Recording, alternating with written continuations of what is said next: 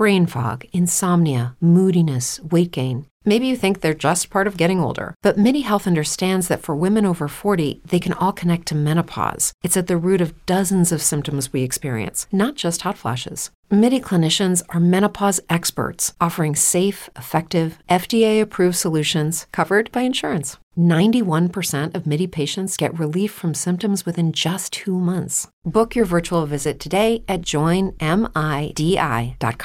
Geek Vibes Live is rated G for geek.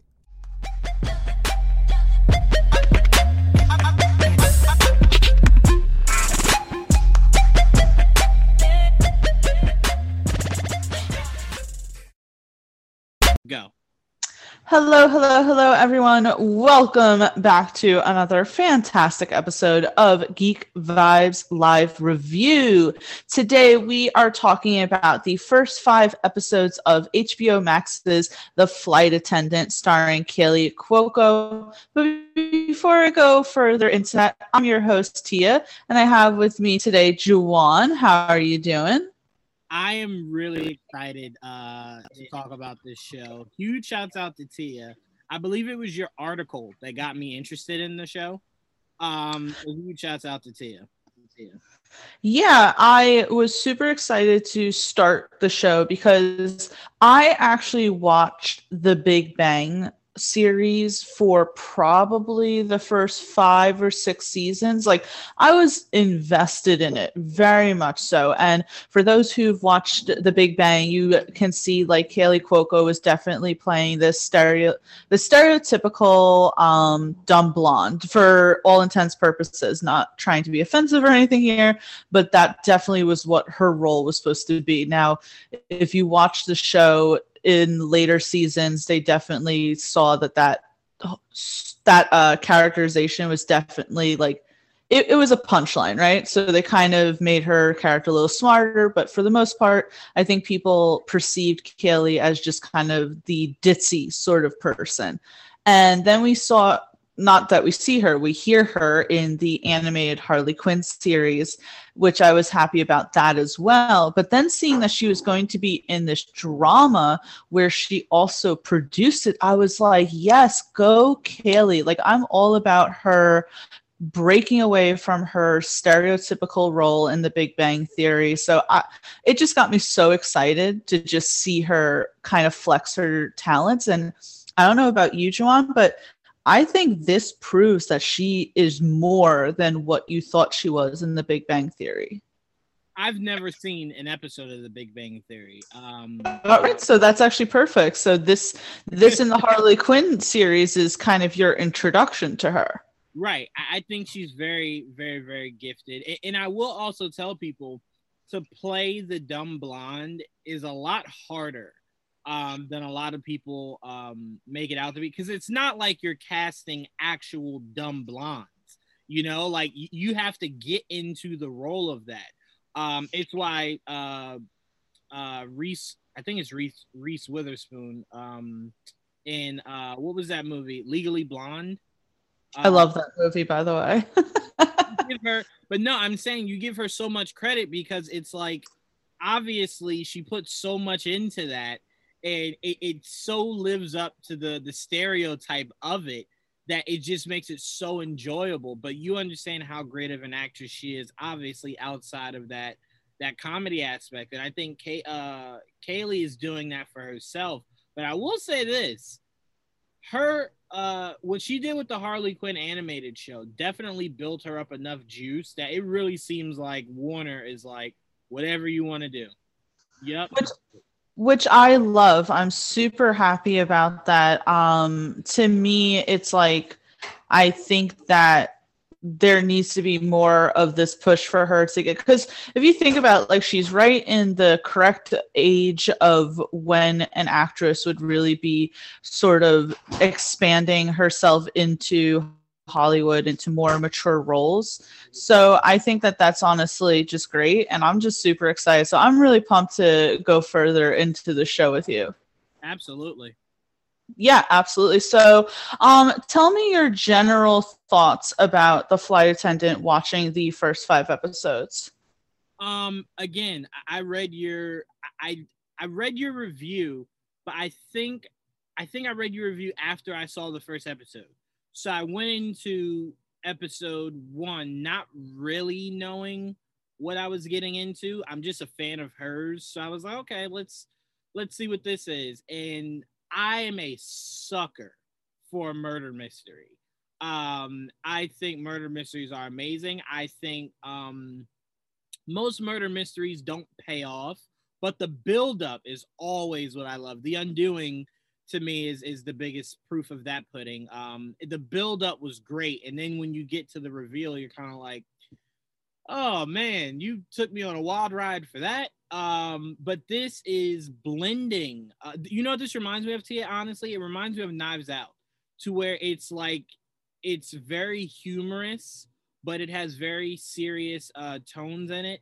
But it's just an overall good time. She is amazing in her role. I love her best friend. Her best friend is easily my favorite character out of the entire series so far. And her boyfriend, her best friend's boyfriend, also my two favorite characters. We'll get more into the boyfriend, but I definitely love those two characters. But so far, it's been great. There's not one piece of this show that I look at and I'm like, nah, I don't really like it. I'm loving everything so far. Yeah, when I was, say, watching the trailer and reading the synopsis of the show, and it was saying how she definitely is a heavy drinker, I expected, like, okay, party girl, right? No, she's a full-fledged alcoholic, and it's almost, I don't mean this in, like, any sort of way, but it's like almost impressive, where it's like, how do you function drinking that much throughout the day? How are you actually a flight attendant? Because, back in the day, I think people saw flight attendants as just, say, pretty and maybe something to kind of just look at. But flight attendants are very important. There's a lot that goes into it. And we see even how her character knows multiple languages so that she can, do her job. So it's like, how do you function just consuming that much alcohol? And you would think so. All right, here's pretty much the synopsis of the show, and spoiler alert for those who haven't actually seen it, but it's all about Kaley Cuoco as Cassie. She's a flight attendant. One night she's in Bangkok after being on a flight, right? And she meets someone, this guy Alex, in the first class section. They hit it off. They go out to dinner. She wakes up. You presume she obviously slept with this guy. She wakes up, she looks in the bed, and there he is, dead with blood everywhere. I have to say, Joanne, that after that, like, obviously she blacked out from drinking. You would think that she would actually stop drinking after that. Yeah. No, it seems to obviously be her coping mechanism. And another thing that I love about murder mysteries are a good murder mystery will have you questioning the person that they want you to question. So obviously they're playing up the angle of she sometimes gets blackout drunk. Is it possible she murdered him and completely forgot about it or completely pushed it out of her brain? Absolutely. But a good murder mystery will point it to her and it not be her. So the biggest question is, who did it and why? I'll even say in one of these last episodes, Tia, I paid a lot of attention to it because, like I said, I love murder mysteries.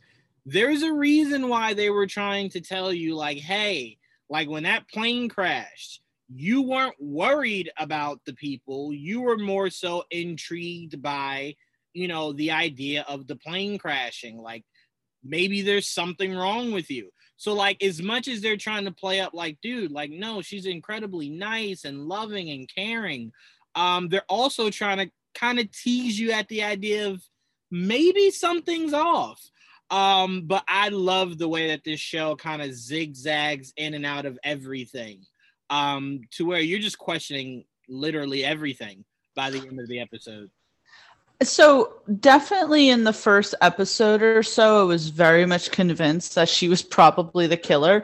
I'm not really convinced now. I think that the show has gone in a direction to kind of show that she's being set up by this very secretive organization. But I will say, how crazy would it be for her to be doing all this research, right? Because and we'll get into this, but the character Miranda that they introduced, that they make it seem as if this is the woman who definitely killed Alex, but they haven't correct me if I'm wrong, but they haven't come out and actually said that Miranda killed Alex. It's just we're supposed to assume that. So imagine all this stuff goes on and Cassie was actually the one who killed him. Like, that would just be insane to me. Yeah. So go ahead. No, you. I was just gonna say, the first thought I had around episode 3 was, what if, because remember they keep saying, like, you know, like, who does she work for? Who does she work for? Like, why is she here? Who does she work for? I kept saying, what if she is like a secret agent for like a rival company or something, and she's just been playing this off like, oh no, I don't know anything, I'm trying to get to the bottom of it, but really she's cleaning up after herself. Like, she's all the evidence she's seeking so she can kind of get rid of it. So, like, no one knows that it was her. I mean, she even got the cops one of the cops at this moment. Like, no, it's totally not her. Like, clearly, like, she was set up. The other cop doesn't want to believe it. And to me, whenever they're split like that, one of them is usually 100% correct. And I'm just not sure at this point that either one, like, I'm not sure what side is correct. But there's a reason why those two are separated in their thinking of who actually did this. So, I mean, no, and again, I will echo you, Tia. I don't think she did it. I'm not a fan of that. I'm not a fan of the obvious. Like, anytime you watch a murder mystery and you're like, oh man, it was like the husband did it. And then like they're like, oh no, maybe it was the neighbor, maybe it was her mom. And then it ends the show and it's like, no, her husband did it. I hate that. Well, it's very much like in Knives Out, what you referenced, right? I think at first you would have never suspected that Chris Evans' character did it, right? So I think that that's really cool in that case. Yeah, so who knows? We'll have to definitely see how that works out. But as of right now, we're working along the suspicion that she did not kill Alex. And it's funny that I wasn't expecting in the show to have this thing where now Cassie kind of communicates with Alex. Now, for the record, I don't think this is any like her speaking with the dead sort of thing. I think this is just supposed to like visualize her thought process. And obviously this is a really traumatic thing that she A, can't remember, B, woke up to a dead body and now is involved in this whole thing with the FBI. So it's like, I think that would give anyone a psychotic break. So I definitely don't think that this is something where you're supposed to believe that she's communicating with the real Alex. This is really just all in her head. I agree. Yeah, no, I mean, I do believe it's all in her head. Now, what I will say is, Tia, now I wanted to ask you this. I couldn't wait to do this with you to ask you this. If I was standing there talking to you, right? And all of a sudden, I'm just like, I black out for like, let's say 3 or 4 minutes.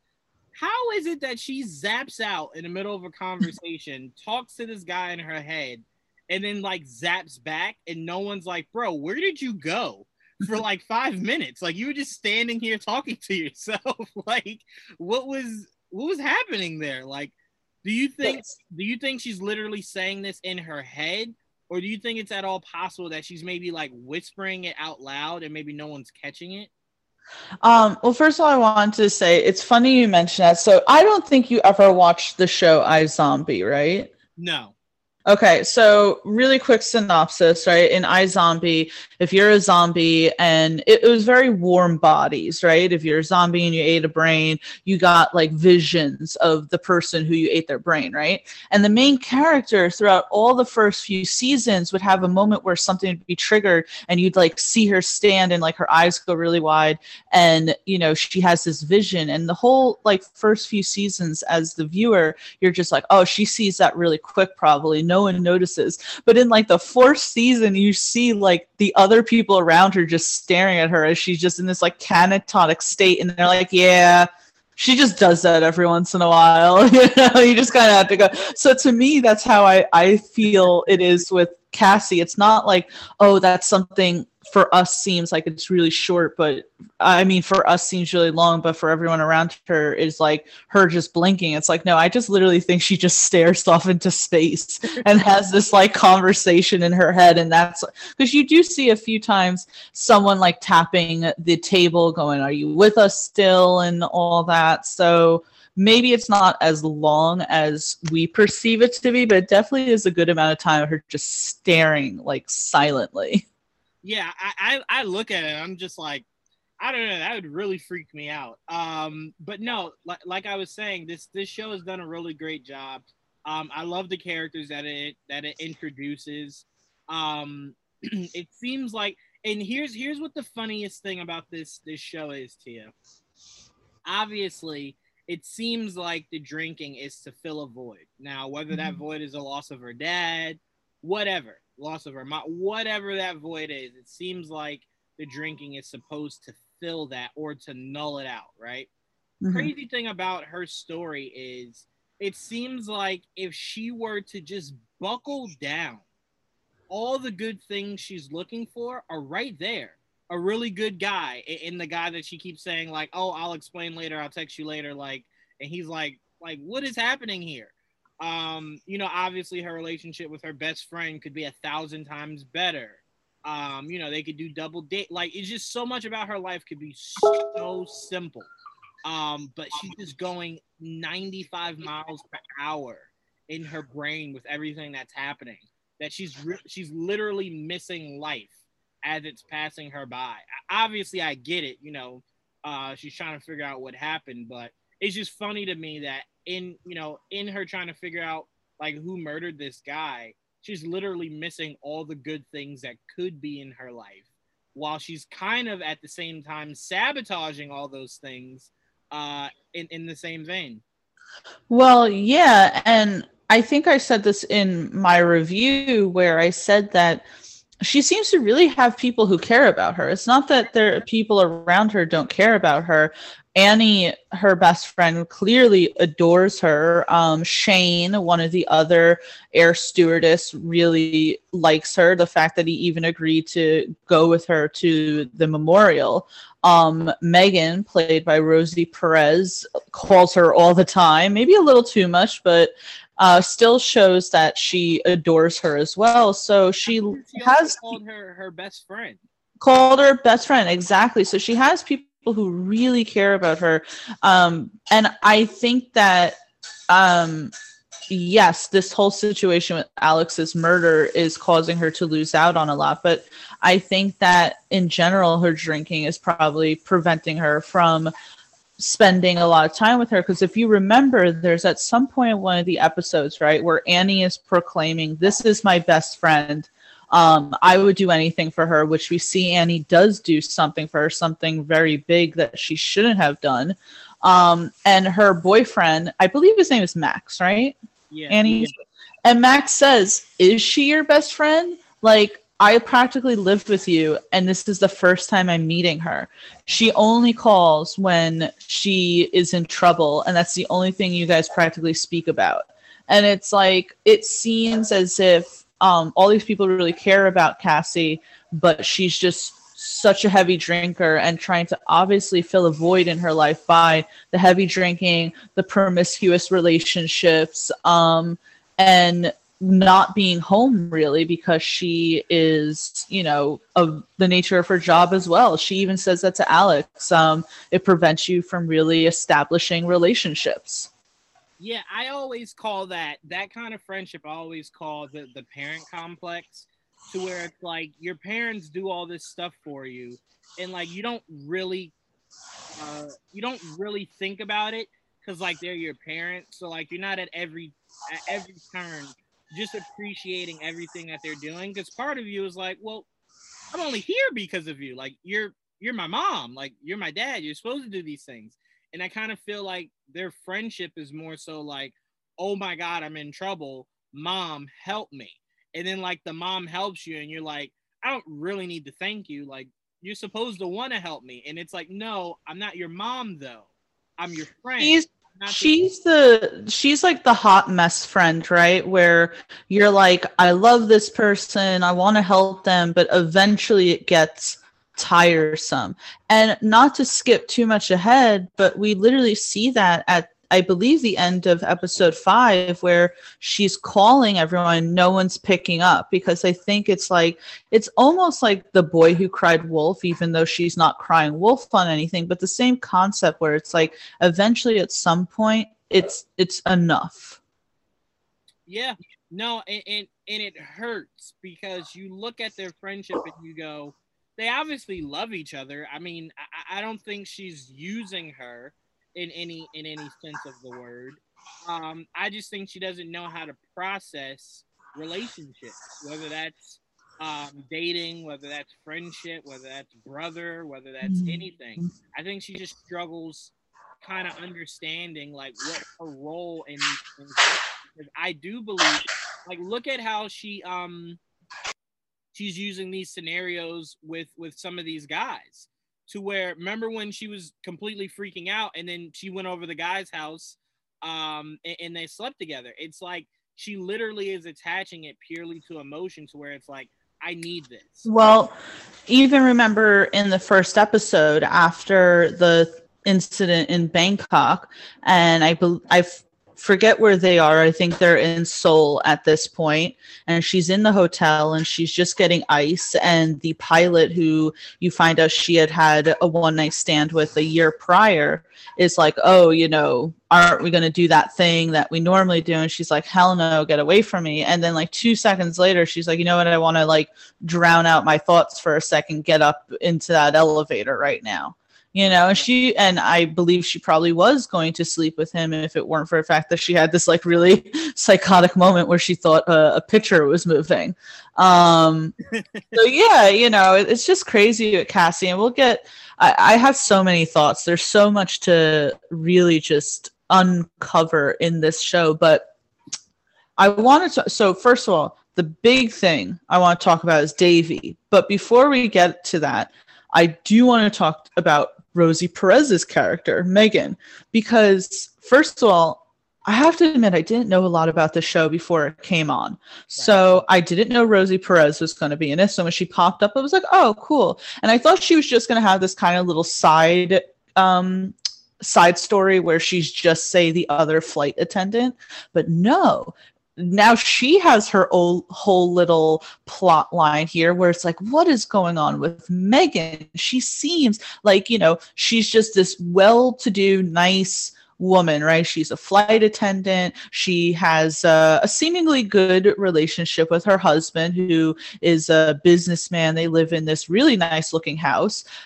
You could say that she's probably a little bored because she probably lives away from everyone else. She's not as young as everyone else, so she doesn't have a whole lot of friends or anything. But that's kind of typical, right?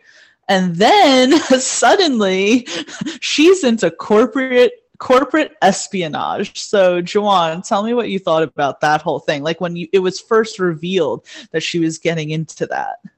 It threw me for a loop. It really did. And what I've been enjoying about the story of hers specifically is how out of touch her husband is. He sees her at the hotel and he's like, what are you doing here? Like, he's doing the worst. She's like, it was a surprise for you. And it was like, oh, okay. And it was like, All right, come on, man. I will say really quick before you go on. I said this to my mom because her and I actually watched the first 3 episodes again. She wanted to get into the show, right? And I said to my mom, I go, listen, he obviously works at some private sort of company, right?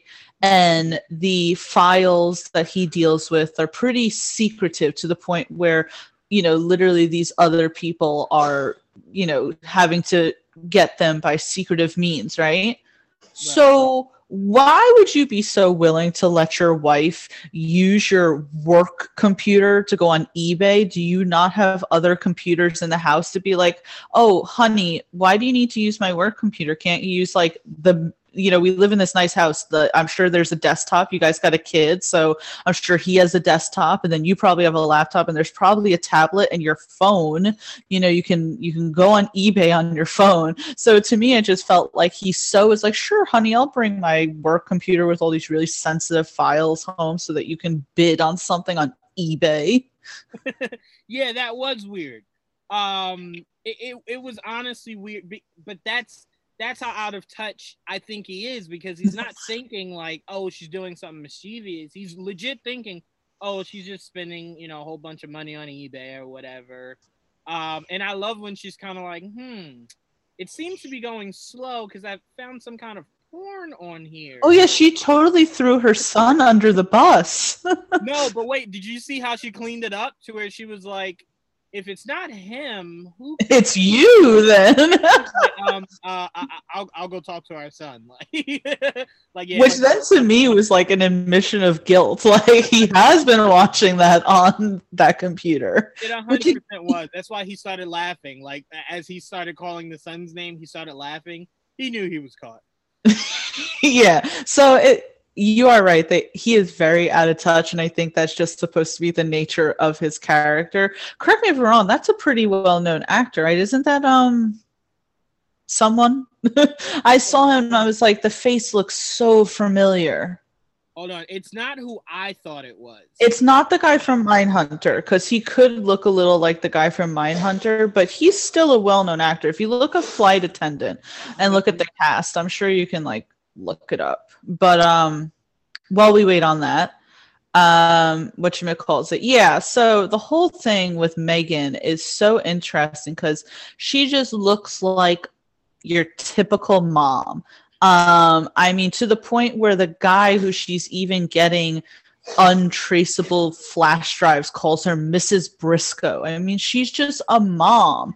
And the fact that like, oh, and that was the best too, Joanne, where I thought she was paying him in money. No, she pays him in drugs. And he's like, what is this? And she's like, just drugs, just take them, have fun. And it's like, I mean, it's such a mom thing, like not in the drug sense, but just to be like, have fun. You know, just don't worry, honey, have fun. And then it's like, but it's drugs that she's giving someone. And the fact that she's like, but if you die, then your mother's going to kill me. And I don't feel like having a double funeral with you. I'm like, she's such a mom and doing all this shit. She reminds me, the more she talked, like the more she was talking to him, she reminds me so much of, I think it was Amy Poehler in Mean Girls. So where like she was a cool mom, but she was like, all right, I'm not going to let you guys do blah, blah, blah, but I will let you guys drink. Like, you guys want to drink with me? And it's like, all right, like part of you is like, all right, I'm a mom, but like, I want to be a cool mom. So it's like, the more she talks to him, she's like, all right, listen, I'm a mom. I don't want you to die, but I want to be the cool mom. So I'm going to give you drugs. With kids. But no, I mean, everything about her story is just so enticing. And I think the biggest thing I'm looking forward to, Tia, is to see if it meshes with the main story at all. Yeah. Like, how does that come full circle to what's going on with the main story? If it does at all, I mean, you know, maybe this is just her little side thing. Well, it seemingly doesn't, but you could say maybe the people that she's working for have something to do with the Sokolovs and all that. I will say that I felt a little bad for Megan because it seems as if I don't think that she has nefarious reasons as to do what she's doing, right? Because they mention at some point that the company isn't treating her husband well. So I think she really cares for her husband, and maybe she really is doing this as a means to like help him out. But she's so getting taken advantage of. I mean, when she was like, "Oh, are we gonna get in trouble for this?" and the guy's like, "Don't worry, my company in Seoul will help you," and it's like, "No, he won't." And I'm like, "How naive are you, Megan? How naive?" Very naive. But no, I think they're treating her the same. I think she's in the same exact spot that Annie is in, and that position is. I mean, it's like people tell you all the time. It's like once you do something bad for someone, they now have you forever because they could always say like, well, I can go tell the cops like you robbed that bank yesterday. Like, you know, like if you don't rob another bank for me, I'll tell them you robbed that one, you know? And then like the person's always like, well, I'll tell them you made me. That doesn't ever hold up. That's usually never a good defense. Like, oh, he made me go rob that bank and take all this money. So I look at her situation and I kind of go, now that they got you, they at any point can just ask you to do whatever crazy stuff they want, because there's no going back for you. Like that moment has come and gone for you to say, you know what, this is not for me. I don't want to do this. It's wrong. You've now been wrong. You've now done wrong so much that they got you now. And that's what bothers me the most about Annie, Tia. And that's why I say I love her character so much. I love how hilarious she is. I love how caring she is. But what's going on with her, Tia, is definitely going to make me emotional. Well, it still doesn't deserve it. Annie, I love her because she's so neurotic. Not in like, when I say neurotic, like she's such a good friend to the point where she was so worried about Cassie when she's at the memorial, right? And I love the line because it's such a friend line, right? Where she goes, if she dies, I'm going to kill her. And it's like, I love that. Like, that's such a typical thing. Like, I love that. But yeah, so Annie is a great character. I will say, so she bails out Cassie because, all right, so for those who are listening, and again, spoiler alert, but freaking, whatchamacallit, Cassie decides to go to the memorial service for Alex. Her and us as the viewers are slowly finding out that the Sokolovs are involved in some sort of it seems like some sort of freaking illegal transportation shit and all that, you know, yada yada. The point is that Cassie was definitely snooping and they were definitely going to kill her if it weren't for the fact that Annie, who's a lawyer, decided to call one of her clients who are also kind of in illegal shit and saved Cassie. And so because of that, Annie has to do something for them. When Annie goes to the guy that is giving her task, and at first she says no, I'm like, Annie, what are you doing? You don't say no to these people. Your boss even told you, like, whatever they tell you to do, you have to do. And it's like that setting looked illegal and sketchy as shit anyway. Like anytime you walk to the back of like a kitchen and there's some guy and some other person at a table just kind of calmly eating and like people show you in to it, it's not a good setting. All right, it's not a good setting. And then she's just like, oh no, I can't do that. Is there something else that I can do? And I was like, Annie, what negotiation do you think you have here right now? She's like, can I choose a different illegal thing to do? I don't really like this illegal thing. Like, she's like, I could get disbarred. I'm like, Annie, you could die. Like but wait, the most important thing that I love, Tia, I love how he's like, you know what? You're right. You're right. You're absolutely right. You know what? You don't have to do this. Just know I'll call you.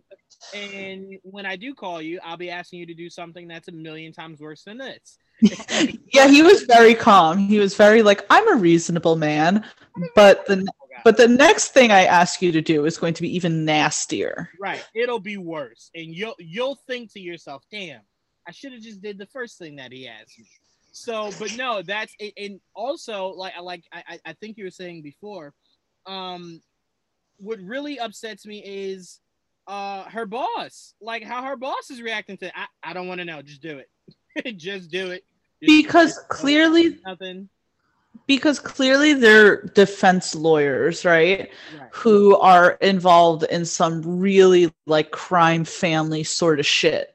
Right. And, but that's illegal, right? So the boss is like, I do not want to know because technically this conversation is illegal. So to me, it's like, she's like, Annie, you dug your own grave and you're going to have to deal with this. I'll tell you that I could never be a defense lawyer for any of these sort of people because I don't need to get called on to do a favor like that. But I don't know what this is such a minute thing, but Annie must be making good money because did you see her apartment? Those type of apartments are like thousands of dollars a month, like $10,000 a month or more. It's ridiculous. I think the funniest thing is, I think a lot of people who aren't from the city, Tia, they kind of look at shows like this and they're kind of like, oh, like that's a really nice place. Like that must not be expensive. And it's like, no, it is. It's really, really, really expensive. But because really quick, because places like that are typically, say, warehouses that they renovated and made into this like big space, like very Matt Murdock in Daredevil, right? Or you know what I'm saying? Like they're insane. I'll give you an example really quick. I used to be such a fan of Sex and the City back when it was on, right? And mind you, that show came out in the early 2000s, and one of the characters. What's so special about Hero Bread's soft, fluffy, and delicious breads, buns, and tortillas? Hero Bread serves up 0 to 1 grams of net carbs, 5 to 11 grams of protein, and high fiber in every delicious serving. Made with natural ingredients, Hero Bread supports gut health, promotes weight management, and helps maintain blood sugar. Hero also drops other limited edition ultra-low net carb goodies like rich flaky croissants and buttery brioche slider rolls. Head to hero.co to shop today. Samantha has an apartment similar to the one that Annie has, right? And she mentions at some point, I pay $7,000 a month for this apartment. So that was like 15 years ago. That apartment alone is like $15,000 a month. No, exactly. And I think a lot of people forget, like, these aren't apartments in like Idaho. And I'm not saying Idaho doesn't have expensive apartments, but you'll never have more expensive than what New York and New Jersey choose to charge people for the cost of living. So it's like, guys, is it expensive in New Jersey? I didn't know that. It is. You could literally say, hey, all I want is a bathroom and a kitchen. In New Jersey, it'd be like, cool, $100,000 a month. And you're like, wait, what? I just asked for a bathroom and a kitchen. I know. And then New Jersey will tell you the bathroom doesn't even work. But yeah, $100,000. That's what we want. Wait, that just reminds me, and this is so off topic, but I watched this special years ago about this guy who's like, I only pay $1,000 a month for an apartment, and it's a block away from the Jacob Javits Center. And when they showed his apartment, it was literally a room, like a 10 by 5 room, right? It didn't have a kitchen. It had a toilet in the corner. All he had was like a bed and a desk. And I'm like, I'll pay like that much to live in Westchester and just commute to the city at that point. Exactly, 100%. No, but that to me was hilarious. But I will say, as a defense attorney, you always make great money purely because the people you defend always have money. So you have higher retainers. So defense attorneys usually make really, really, really, really, really good money. Well, I'll give you an example. My first job out of college was as an admin at a defense law firm, right? Mm-hmm. And I mean, all the lawyers who work there, they're all decked out in Prada and Louis Vuitton and shit like that. I mean, you knew that they were making money. And then a few months later, I was only there for a few months. And a few months later, I did a temp job at a law firm, but they did like elderly stuff, right? I mean, they were like old ladies who did like the difference of the law firm. So you can go into law, but like defense is where the money's at. No, absolutely. But I always say defense attorneys have the most dangerous job because it's a two-way street. You feel the danger of usually whoever you're defending, and you have to be able to sleep at night knowing it's a really good chance the person you're defending did it, but your job is to not care and it's to get them off. So like if he killed the other side's like dad or something, you have to be able to sleep at night knowing he did it. Your job was to not care and was to get him off. So I mean, it's a very dangerous job to have. But Annie's such a good friend, just going back to that, because she full on tells Cassie, of course I'm going to defend you. I'm your best friend. And she goes, and of course I'm going to do it pro bono, because why would I charge you?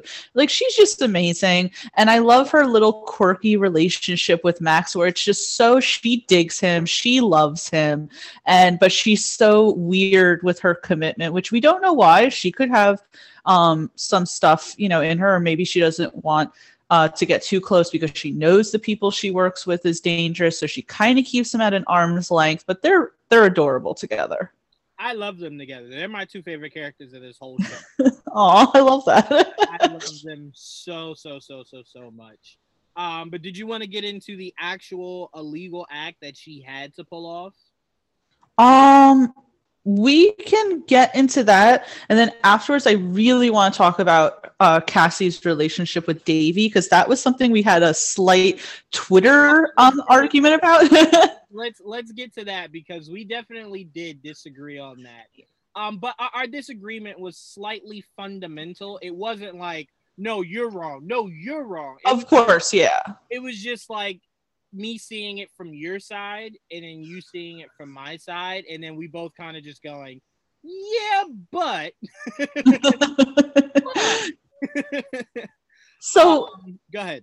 So let's start off with, so Cassie has a brother, Davy. Davy lives in Denver, I think she said. I believe so. So he lives in Denver. He has a husband. He has two little girls. They seemingly have this really nice life in this nice house.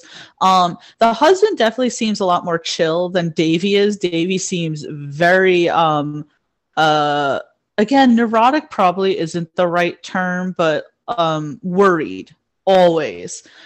Even when he's talking on the phone, you could tell that there's a distrust between them, because even when they're on the phone, Cassie says, oh, I want to take the girls to the aquarium.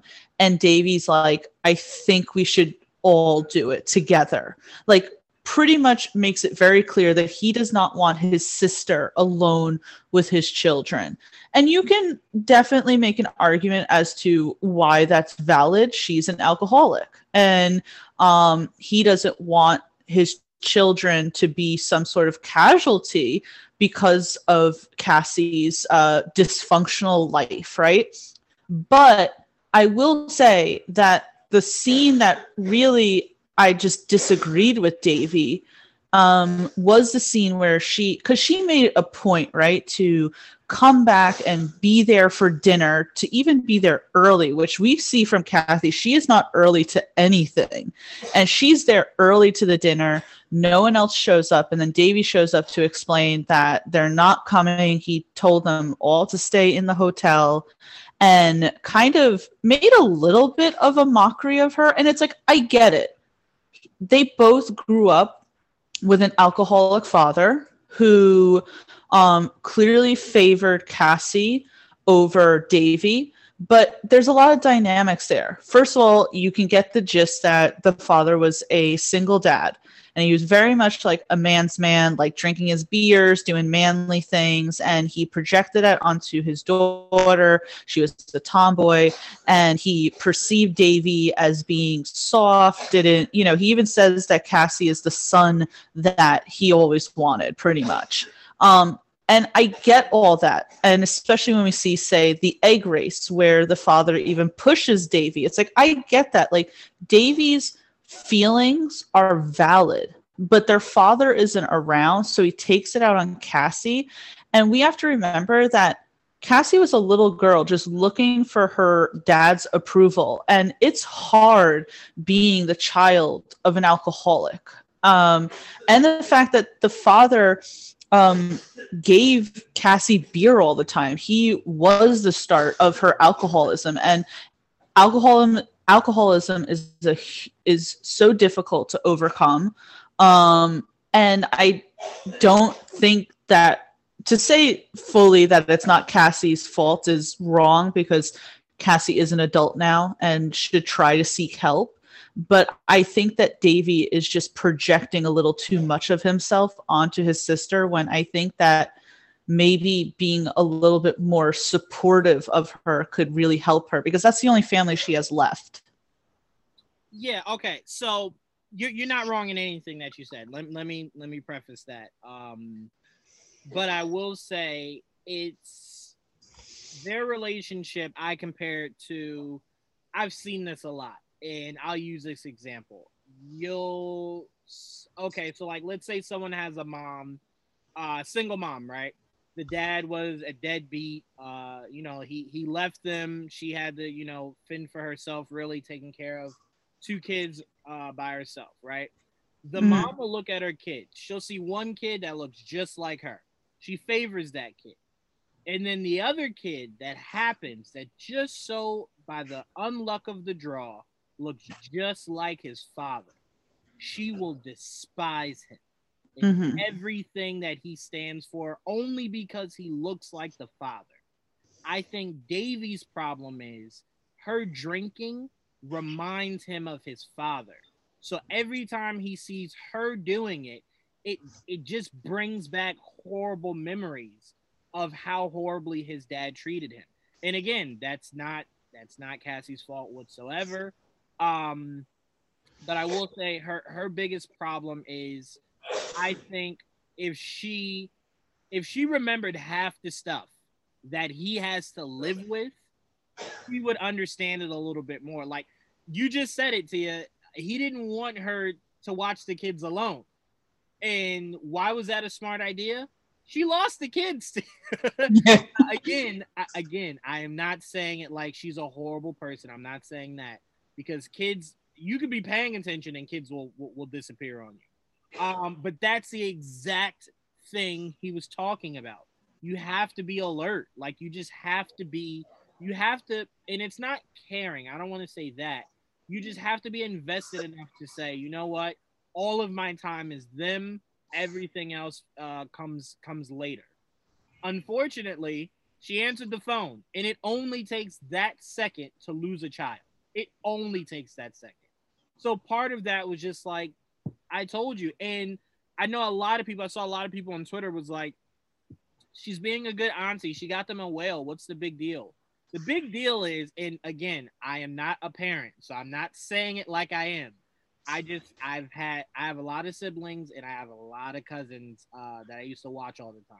The principle of you doing something when I asked you not to, is they lean on that, meaning that every time they want to get away with something, they'll go to you and they'll vilify me for it.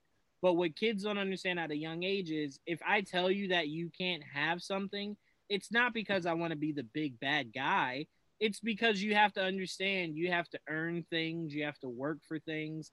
There's fundamental things that come with raising kids. So his big thing to her was, it wasn't that you were being a cool auntie and got them a gift. It was the idea that you asked them to lie to me. Like, I think he would have been upset, but I think he would have let it go if she gave it to him and then she pulled him to the side after and was like, listen, I know you're going to be upset. I don't get to see them.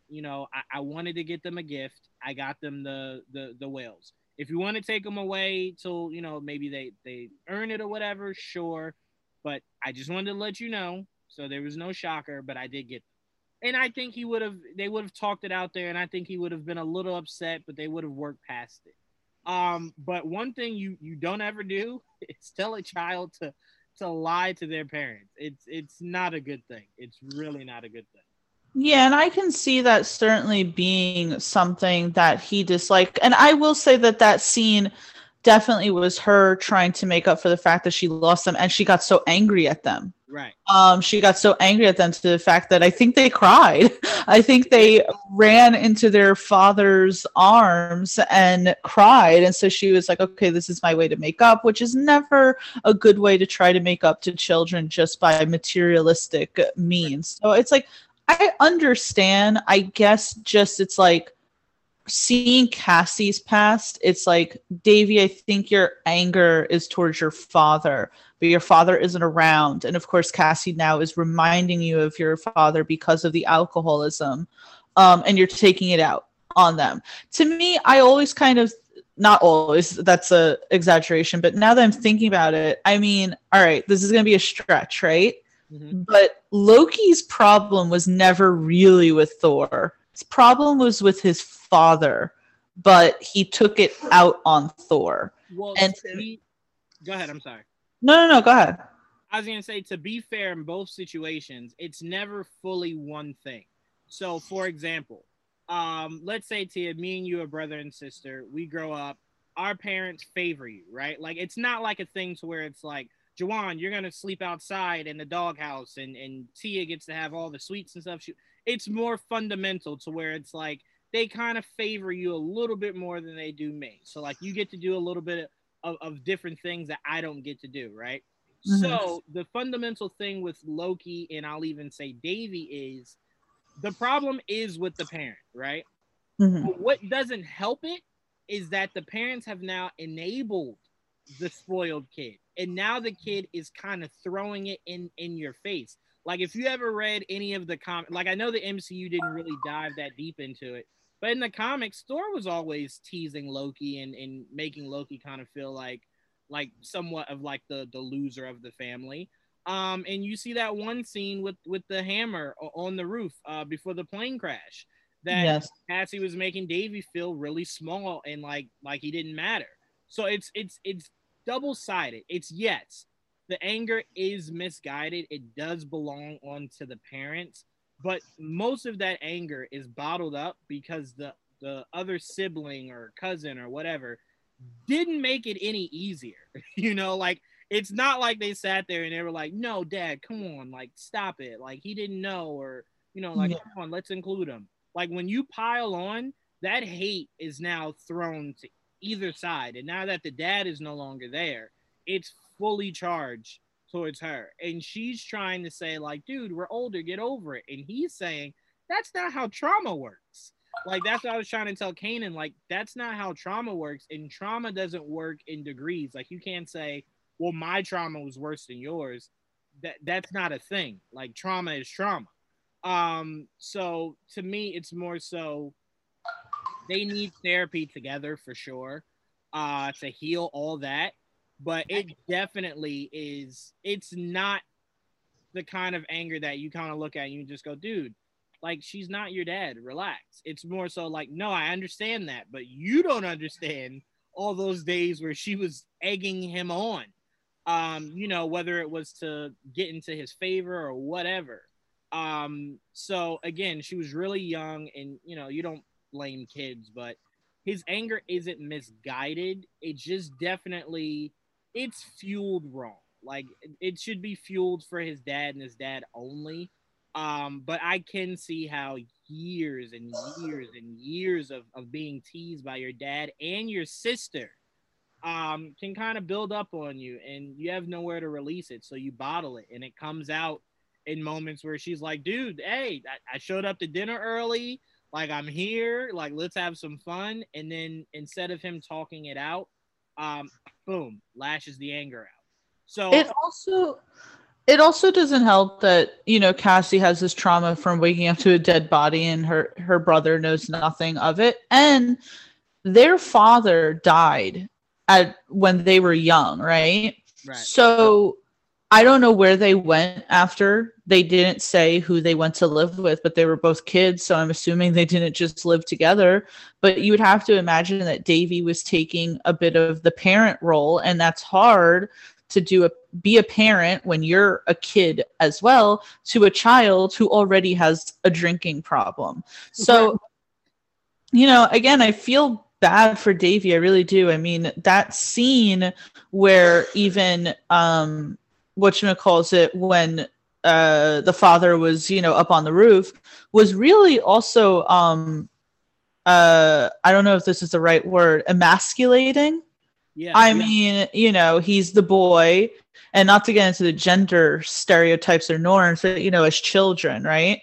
He's the boy, and his father is mocking him, calling the sister more of a boy than he is, And I don't know if, this conflicted with Davy as a young age, maybe already knowing his sexuality or something, living with a father who is very much the stereotypical, again, I quote, man's man and all that. So there's a lot to unpack. I'm really hoping that through the course of, I just don't hope this is the last that we see of Davy, because I really want Cassie and Davy to mend their relationship with each other. Yeah, and I think it's possible. It's just, she has to get through what she's getting through to be able to focus her energy on that specifically, to give all to it. Because, she's shown that with everything that's going on, she doesn't have enough to give to the people that are begging for it, like her best friend, like her brother, like the lady she works with that thinks they're best friends. Like she doesn't have enough to stretch.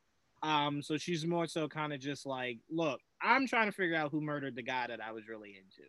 Let me figure that out, and I promise you, I'm here for you all. But the problem is, Tia, there's not going to be anybody left for her to give anything to, because she's unintentionally pushing everybody away. And ultimately, seemingly somewhat ruining some of her best friends' lives. So, and again, not her fault, but she's definitely ruining like a lot for herself. So when she finally does get past this all, not going to be many people in her corner when she comes back. Well, I mean, to touch upon that, right? I don't know if you saw the promo for the next episode after episode 5, but it seemed as if Annie is now telling Cassie to stay away from her, unless that was, spliced to make it seem like that's who she was talking to and all that. But well, go ahead. Sorry. No, I completely believe that's what she should be saying. Look at how the course of a few weeks or a few days, I don't even really know how much time has passed in these episodes, but let's say a few weeks. Look at what a few weeks has done to Annie. Literally just a few weeks. Everything was fine. And now look at her life. So it's like, yeah, you gotta stay away from me. like you're starting to poison my life also. So before because we're going on an hour here, so before we kind of wrap everything up, I did want to mention a very small dynamic in the show that I kind of love as well, and they're kind of becoming like my favorite, say, side characters. I don't know if you get this, or if you feel this way or even pay attention to them as much, but I love the FBI agents. Like, their whole dynamic is hilarious to me. I mean, I fell in love with that team when she was getting a hot dog, and she was like, and he was pretty much trying to say like, oh, I got to where I am because, like I go after it. And she was like, oh, really? Yeah. That's why you think you are where you are? So it has nothing to do with the privilege that that you were born with. And he was kind of like, Oh, when she said, she goes, I bet you got here on a lacrosse scholarship. He didn't say no. He did not say no. And she was like, yeah. She was like, and I like how she was like, I like you. She goes, but I'm a freaking Navy vet. And like, I could never get away. She's like, I'm a woman. I'm a Black woman. She was like, and you just full on showed a suspect a picture of a dead body, so brazen, didn't even have to think about it. And it's like, I have to think about those things. Like, I have to think about my actions before I do them. And you don't.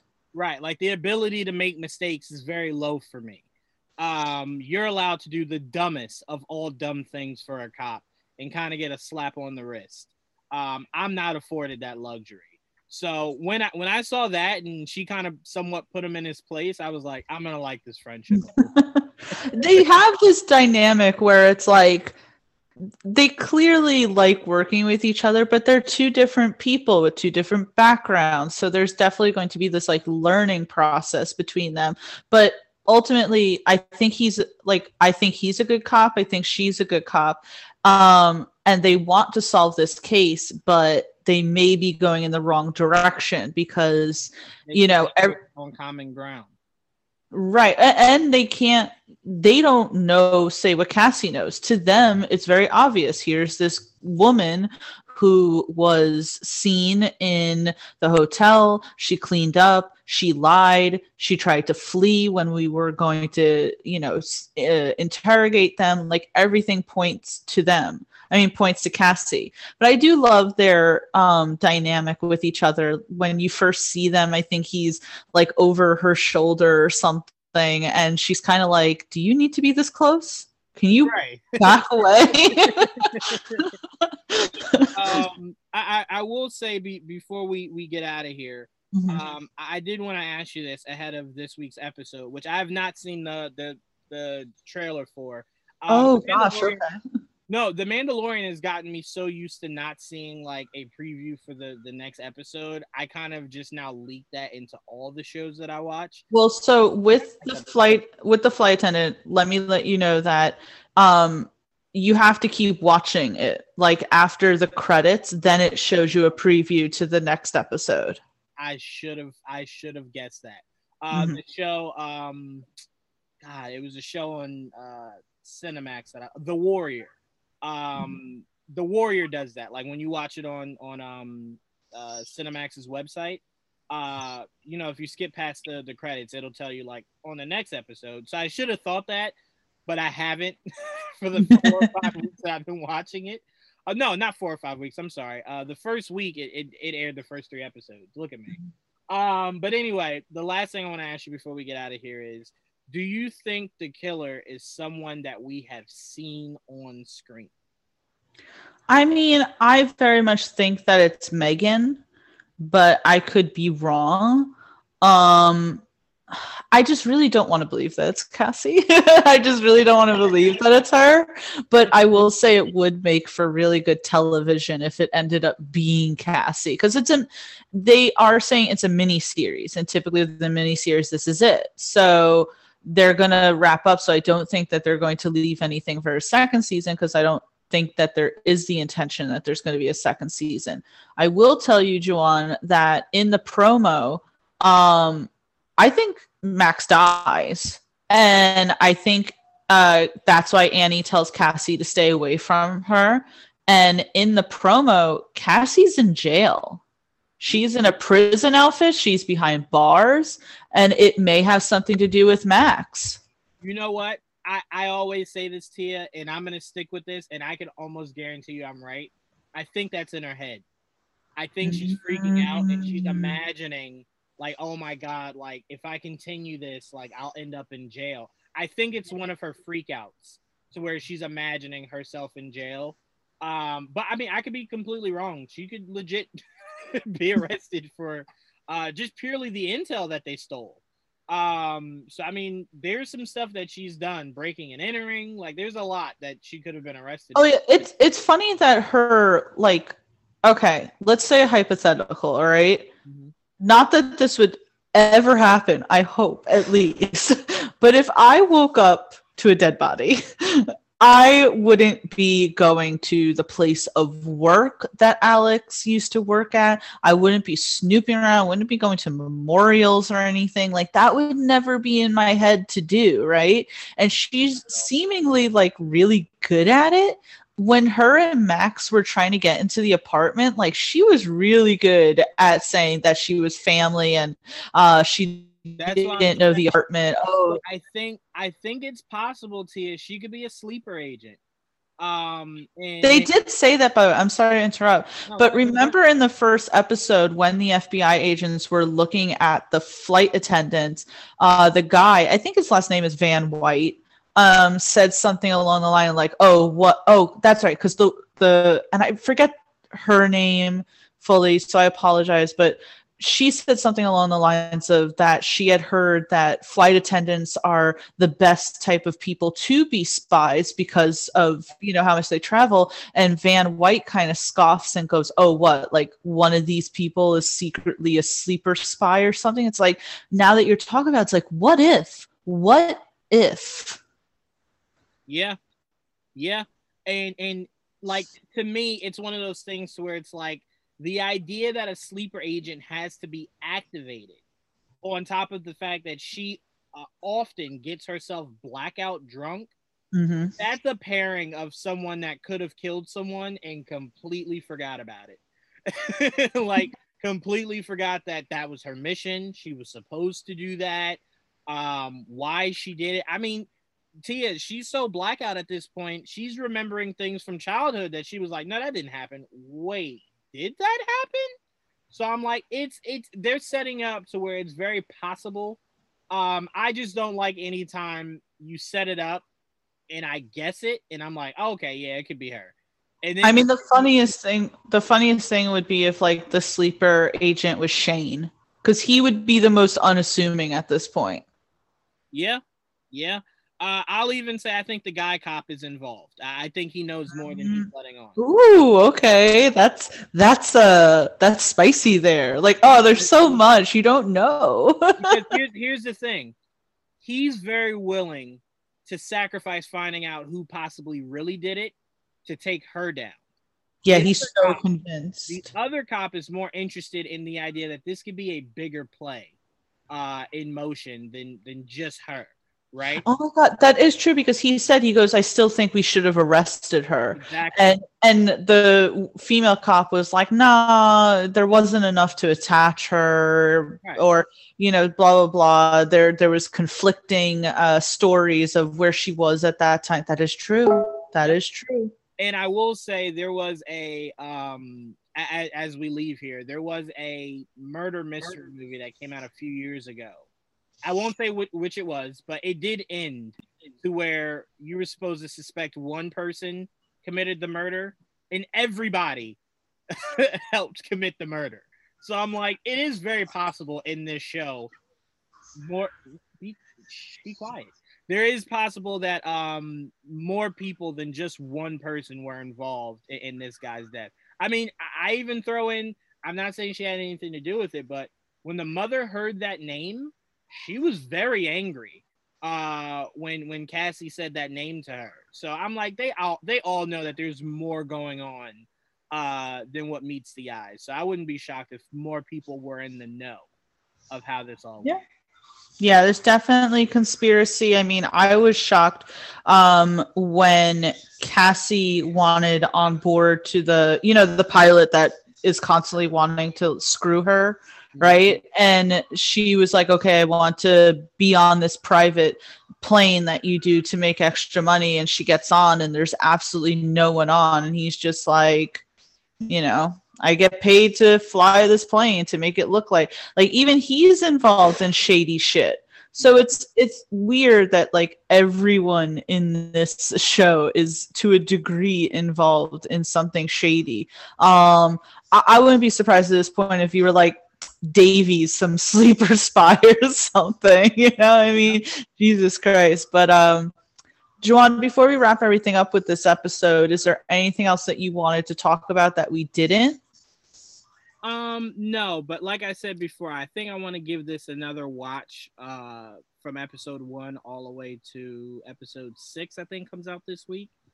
This Friday. Oh, actually, this Friday is going to be episode 6 and 7. Okay.